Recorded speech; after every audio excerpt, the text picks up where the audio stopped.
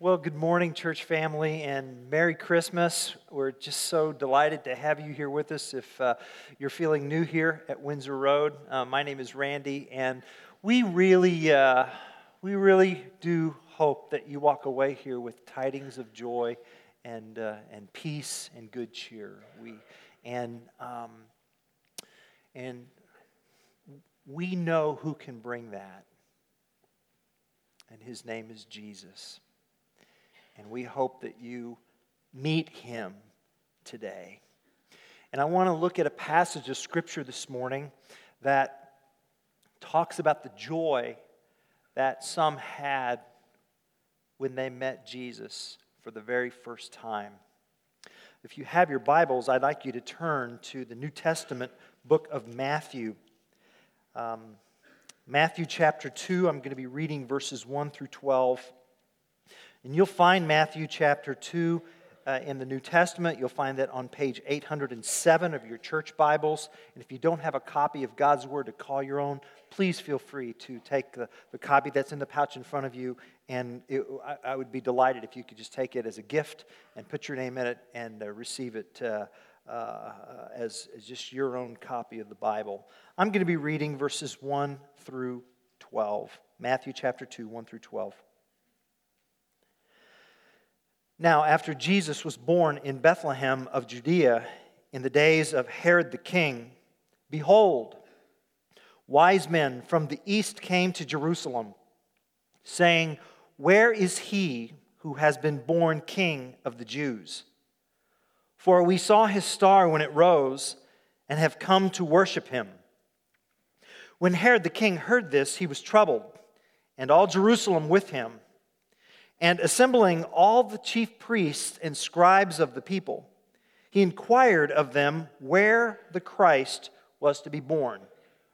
They told him, "In Bethlehem of Judea, for so it is written by the prophet, 'And you, O Bethlehem, in the land of Judah, are by no means least among the rulers of Judah.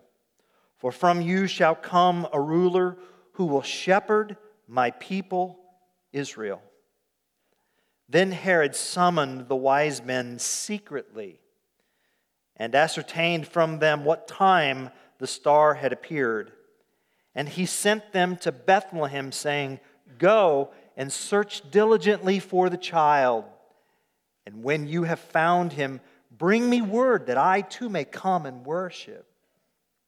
After listening to the king, they went on their way.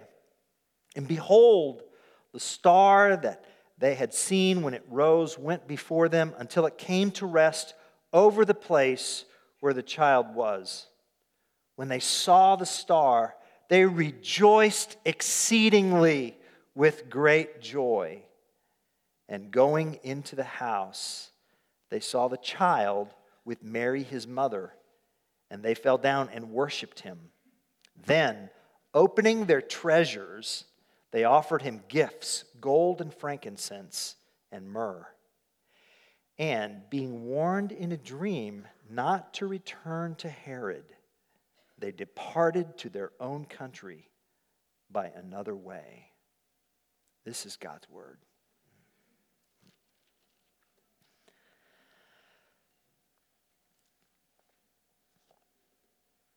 So how much of this story do you think you really know?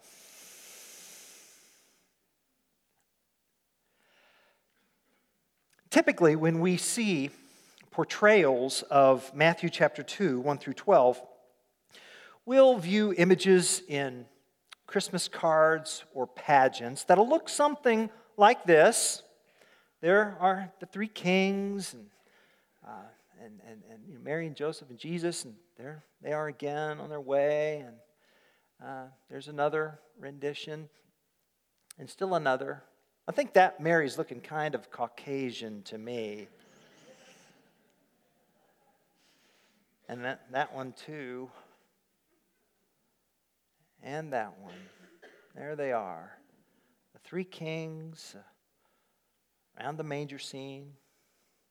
Comes in Christmas cards. And often these kings appear as the culmination of the Christmas pageant, right? You've got Mary and Joseph and the baby Jesus, they're in the manger, and there are the animals, and then there's the shepherds, they show up, and then the three kings kind of bring closure to this Christmas crowd, right? And you know the hymn, Kings of the Orient. That's what it's actually called, Kings of the Orient. John Henry Hopkins, 1857, he was a pastor. We three kings of Orient are, bearing gifts we traverse afar, field and fountain, moor and mountain, following yonder star.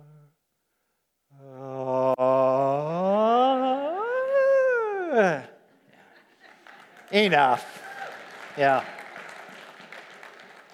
I've done enough country music. I thought I should sing a carol, maybe. But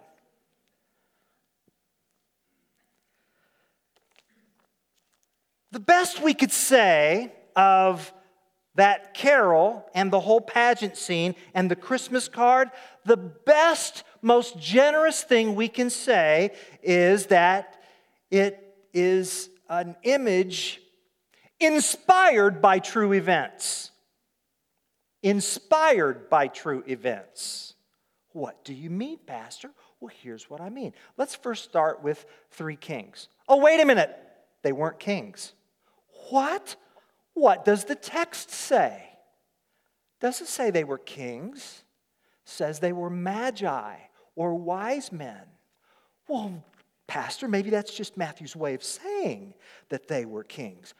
No, actually, that's Matthew's way of saying that they were magi or wise men. So they weren't kings. Okay? Furthermore, there weren't three of them. Well, there may have been three of them. We don't know. We don't know. The Eastern Church's tradition is that there were 12. Well, how many were there? We don't know. There was more than one. That's what we know. Now, there were three gifts. Okay, gold, frankincense, myrrh.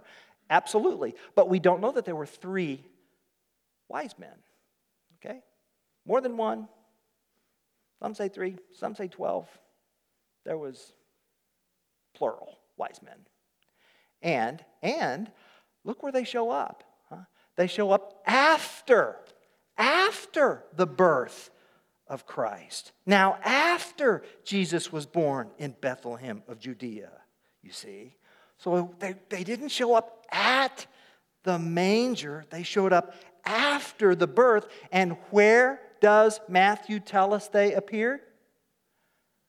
The house. Well, Pastor, maybe that's Matthew's way of telling us manger. Actually, that's Matthew's way of telling us house. Really? Oikos. House. So they came. And so we don't know that there were three. We know for sure they weren't kings. But I've already sent my Christmas cards.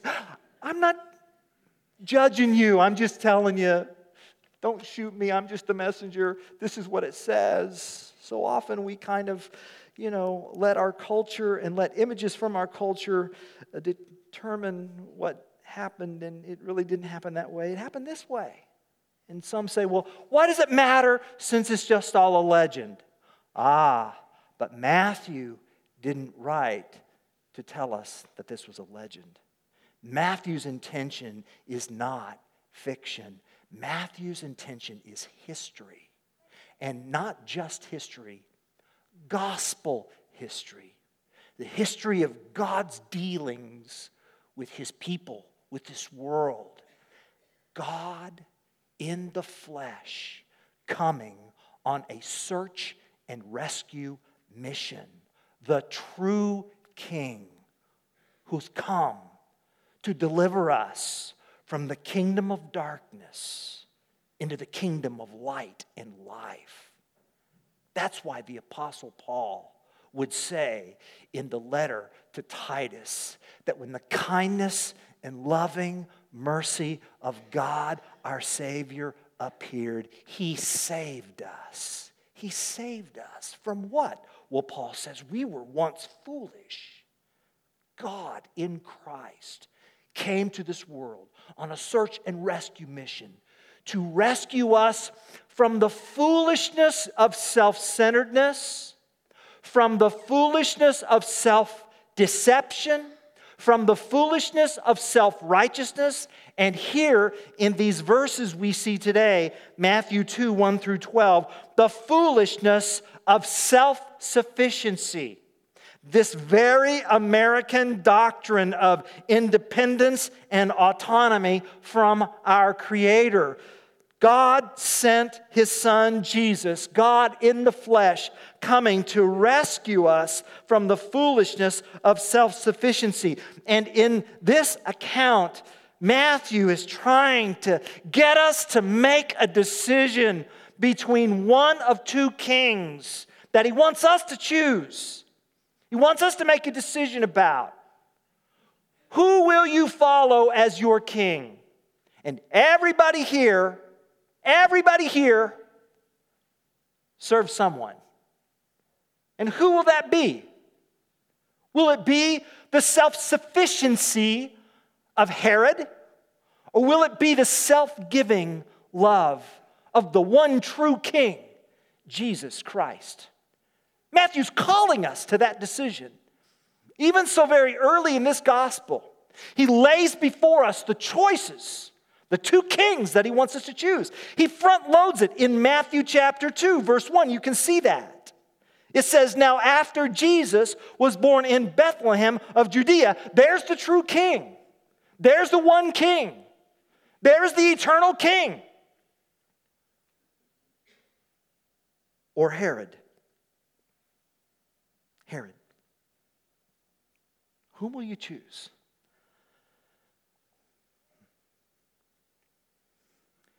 Well, Matthew tells us of magi who were faced with that very decision.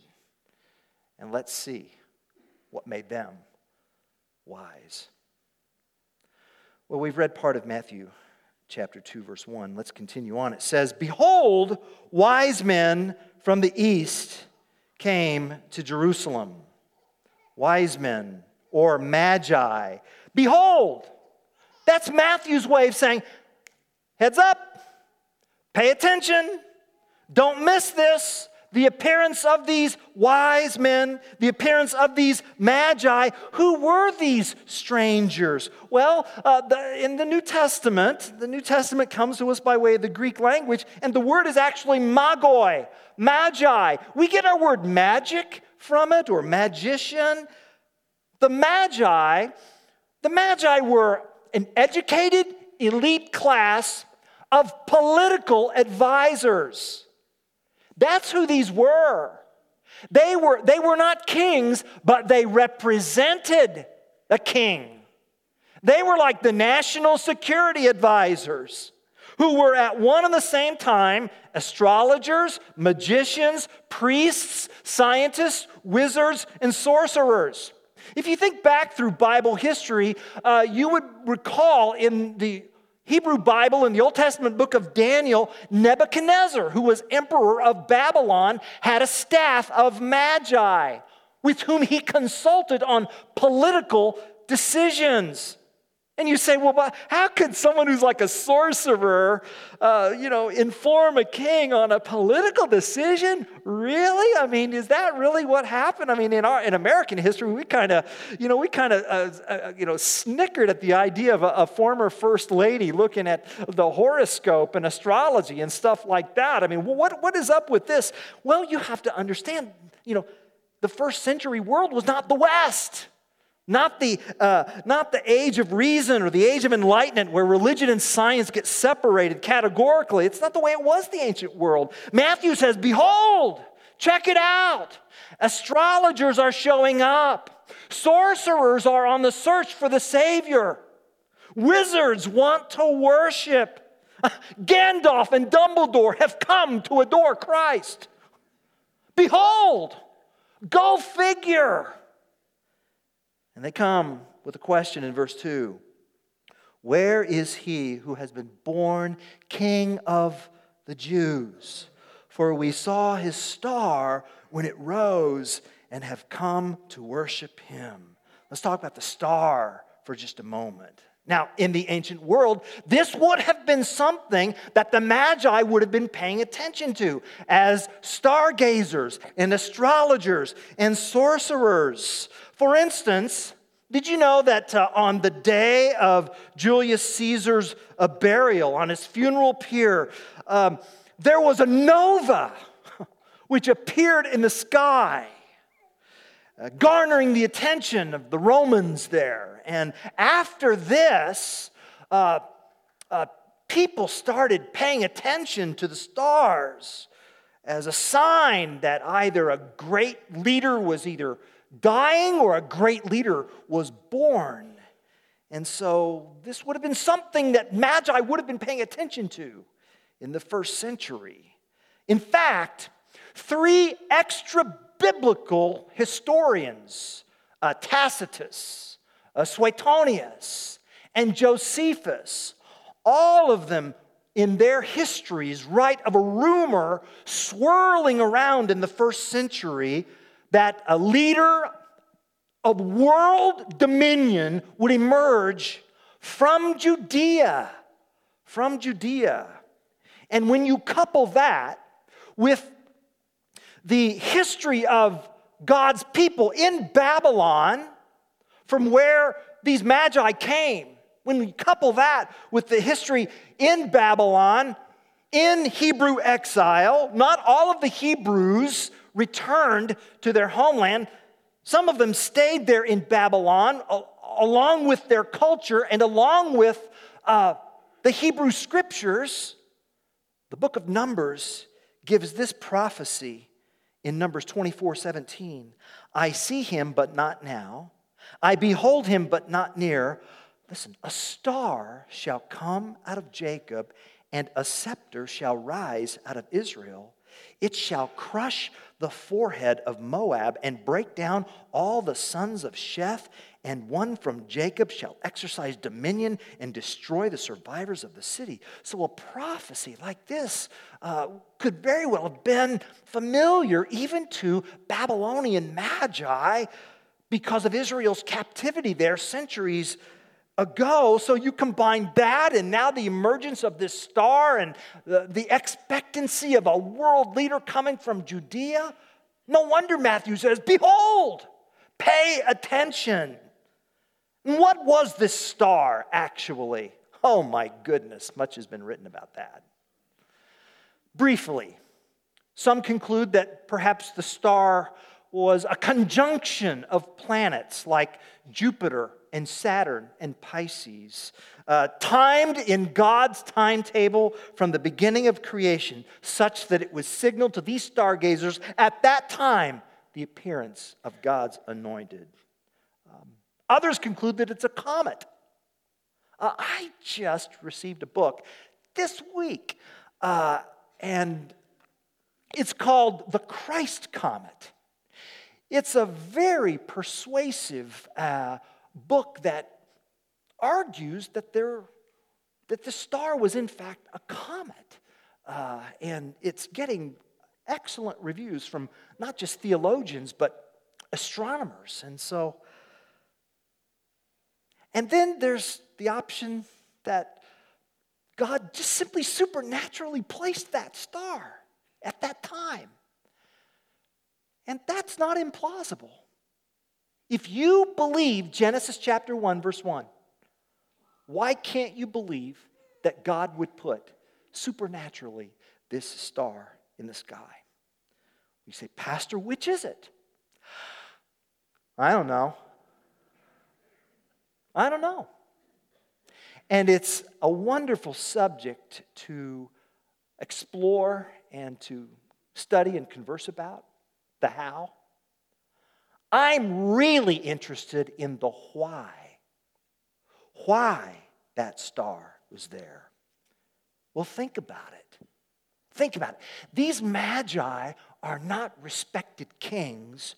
Rather, they're pagan specialists in the occult. They're professionals in astrology and magic and divination. They're blatant violators of that which the Hebrew Scriptures strictly forbid. I mean, everywhere in the Bible when the Magi show up, it's negative. Except here in Matthew chapter 2. It's positive. They're coming to worship Jesus. So, I mean, why would Matthew include this point in his gospel unless it actually happened? Here's the lesson, just from verses 1 and 2. It's really important. Church family, we should beware of writing off the very people that God wants to reach. We should beware of having a narrower vision of who can come to Jesus than God does. We should beware of underestimating the spiritual potential of people we deem as unlikely converts. In your mind, you may be thinking, oh, this person in my life, they're never going to come to Christ. I mean, they're never, I work with them. Not going to happen. We should be aware of that. According to these verses. Behold, Matthew tells us, God is wooing worshipers even from among the priestly caste of a pagan religion. He's wooing them from Hogwarts, from Slytherin.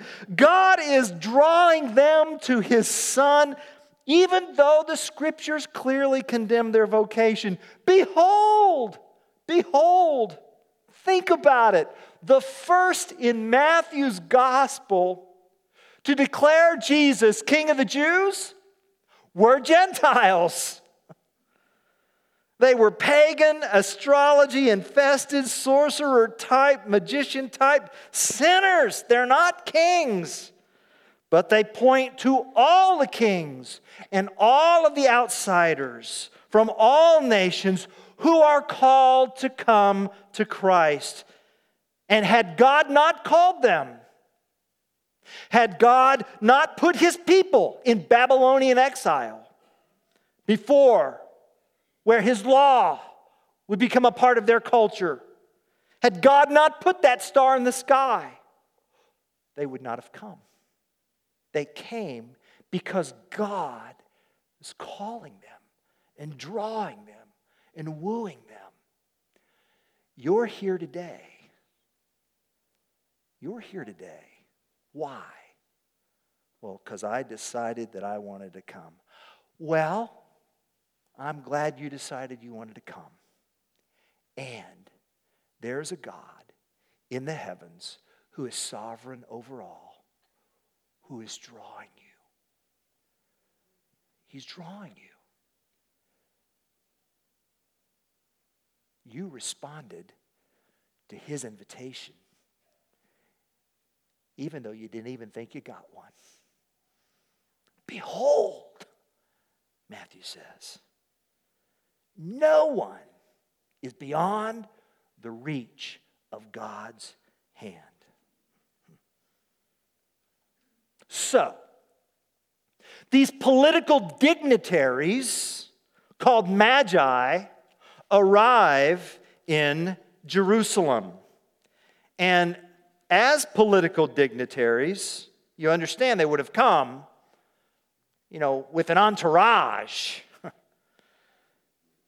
possibly a caravan traveling under military protection, meaning more than camels, but war horses.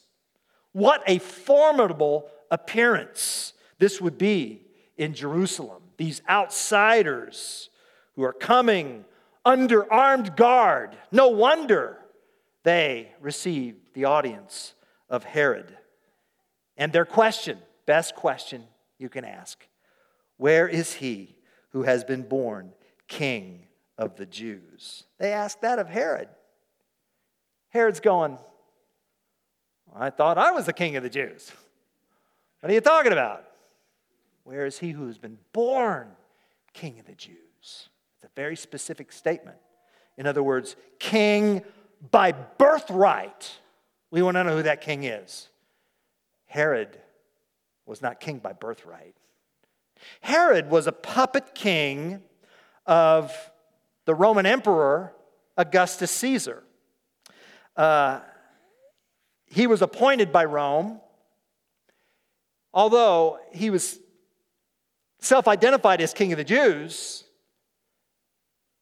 he wasn't full-blooded Jewish. And he really wasn't a believer either. What he was a crafty, sneaky, clever strategist. And he was an amazing overseer of massive construction projects in Israel.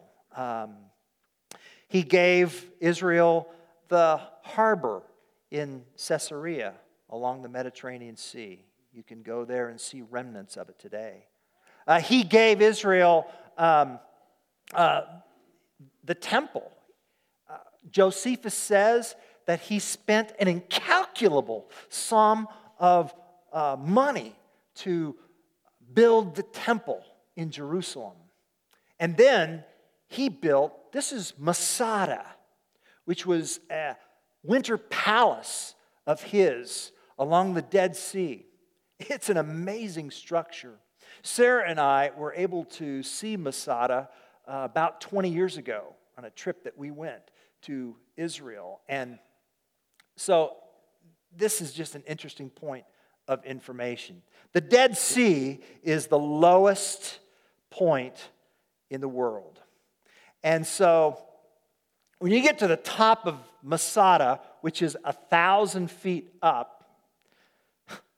so Masada, the very top of Masada, Champaign is 750 feet above sea level.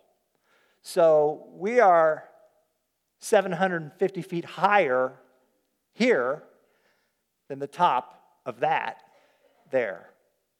And that's where Herod had a palace.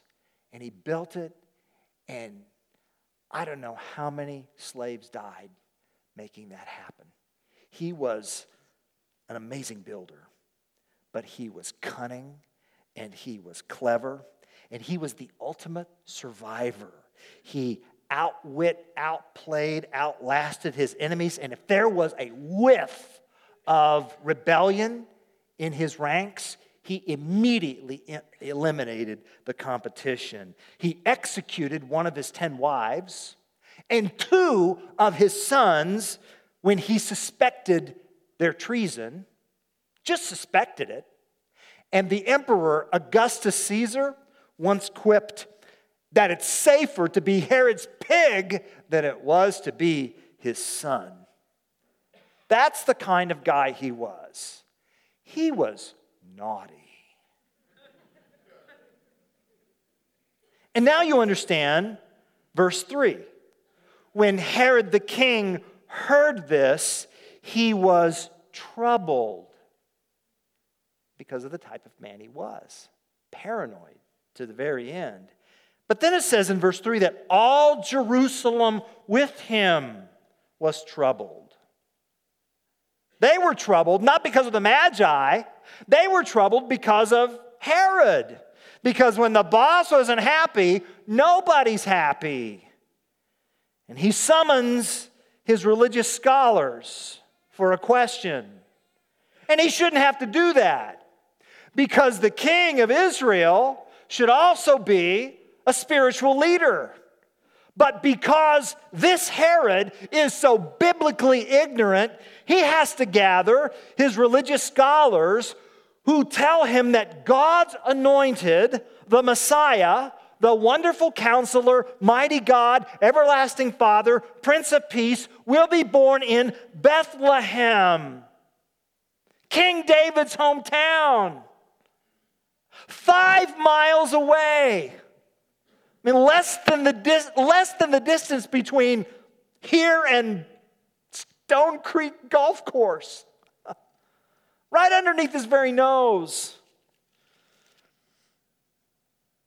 Verse 5 says, they told him in Bethlehem of Judea, for so it is written by the prophet, and you, O Bethlehem, in the land of Judah, are by no means least among the rulers of Judah. For from you shall come a ruler who will shepherd my people, Israel. And that word shepherd is so important because God's intention for his kings would be that they would not just provide, martial law, but rather that they would provide guidance and pastoral care and a sense of compassion, that the king would minister to their spirits. But that just didn't happen the way God wanted it to happen. And so what Israel's kings failed to do well, the Messiah would now do perfectly. And that's when Herod secretly summoned the Magi and feigned interest in worshiping this Christ. Verse 7, then Herod summoned the wise men secretly and ascertained from them what time the star had appeared. And he sent them to Bethlehem, saying, go and search diligently for the child. And when you have found him, bring me word that I too may come and worship him. Liar. You know that's not his intention. And you know that by what happened in verses 16 through 18 of Matthew 2, when those little boys were massacred by Herod. Think about this for just a moment. He who was closest to Israel's faith was in fact furthest from Israel's God. Pagan astrologers were more in tune with God's will than Herod. It's true, isn't it? Sometimes those closest to religion are furthest from God. And Herod would have self-identified as a pious Jew, a devout Jew. After all, he financed the building of the temple. But it's not enough to give money or energy to build a facility for worship. And it's not enough to merely hear the Scriptures. Herod heard God's word about the Messiah, but what he heard did not lead him to worship Jesus. What he heard led him to want to murder Jesus. Herod, he succumbs to the lie of self-sufficiency. Do you know what the lie of self-sufficiency is? Self-sufficiency. It's the lie that we Americans are independent and autonomous. It's the lie that says in our independence we don't have to account to anybody. It's the lie that makes us say, it's my life, it's my body, I'll do with it what I want, I don't need help, I can do it myself. That's a lie. Even Herod had to pay his lackeys for their loyalty. And the fact of the matter is, we're not created to be self-sufficient. We're not created to be independent. We're not created to be autonomous. We are not created to live for our glory. We are created to live for the glory of God. And you cannot live for God when you think you're God.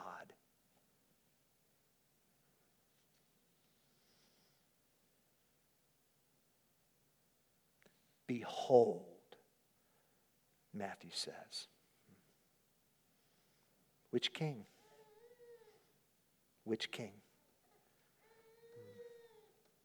Well, the Magi sought a better, wiser way. Scripture says that the star brought them to Bethlehem. Verse 10, they rejoiced exceedingly with great joy. And their joy brought them to a house. And they entered the house, it says, and they meet the child. And that little boy bashfully hides behind his mama's leg. And Mary marvels at these mysterious guests who fall and worship her little boy.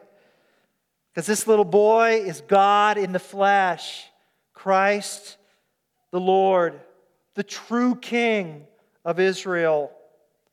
And verse 11 says, they saw the child with Mary, his mother. They fell down and worshiped him. And they humbly offered very expensive and very regal gifts: gold, frankincense, myrrh. Unwittingly, they finance Jesus' family when they were refugees in Egypt. Verse 12 says, and being warned in a dream not to return to Herod, they, that is the Magi, they departed to their own country by another way. And I hear a double meaning in verse 12. In one sense, for their physical safety, God led them home through another route, another way. And in a spiritual sense, they had become followers of another way. The way, the truth, and the life. And they brought this news of their visit back home to their king.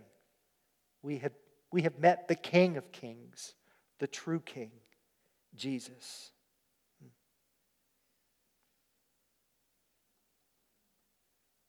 You know, Matthew wrote these verses to churches across the empire. And when he first wrote this gospel, the church was becoming more diverse. The gospel, while drenched in Hebrew prophecies from Micah and Isaiah and Jeremiah, Matthew wants us to know that the gospel was for all nations.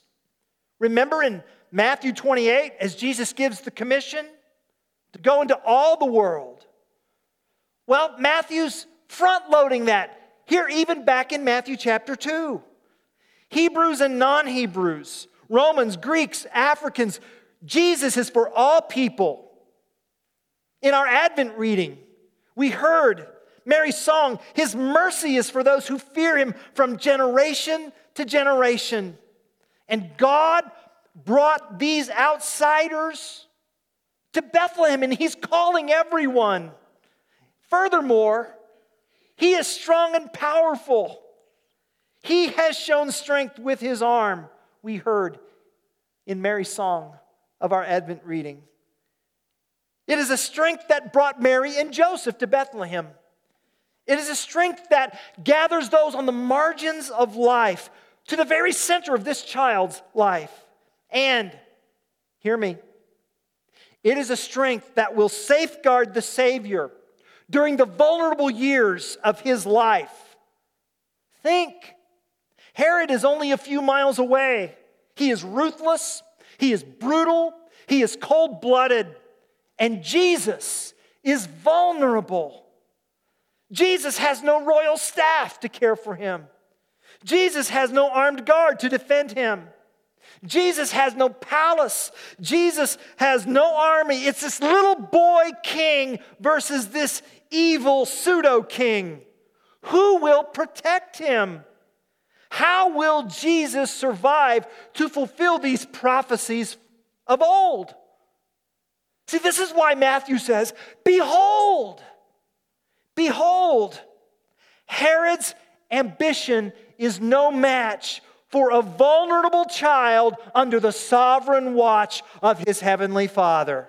Listen, in these days of domestic terrorism and racial strife and economic uncertainty, the same God whose arm is sovereign over His Son is sovereign over you. Now, do you believe that or not? The Lord is my salvation. What can man do to me? Jesus' life will not be taken. He will give it. He will lay it down of His own will.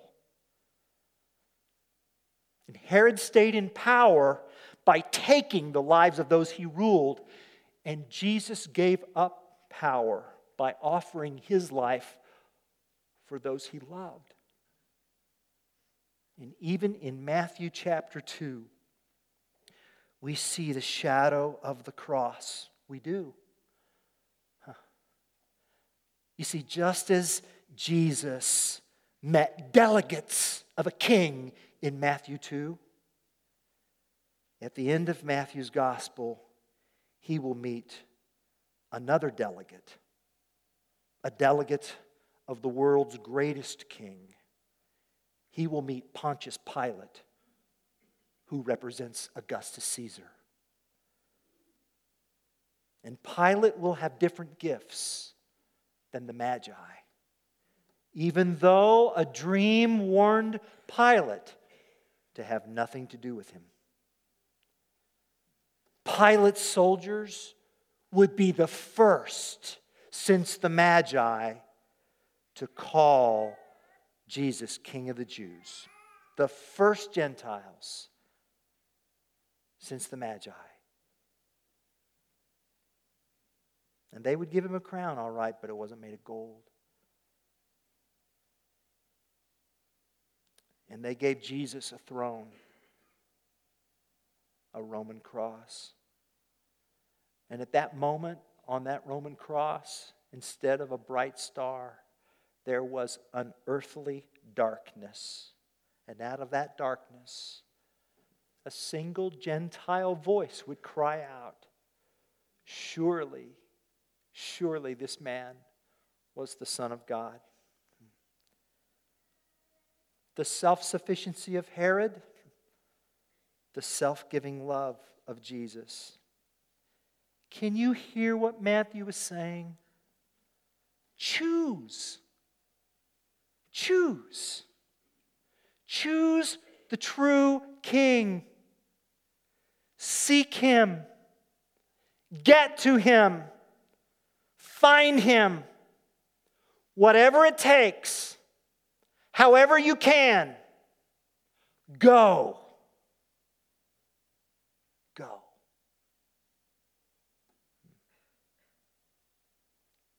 Amen.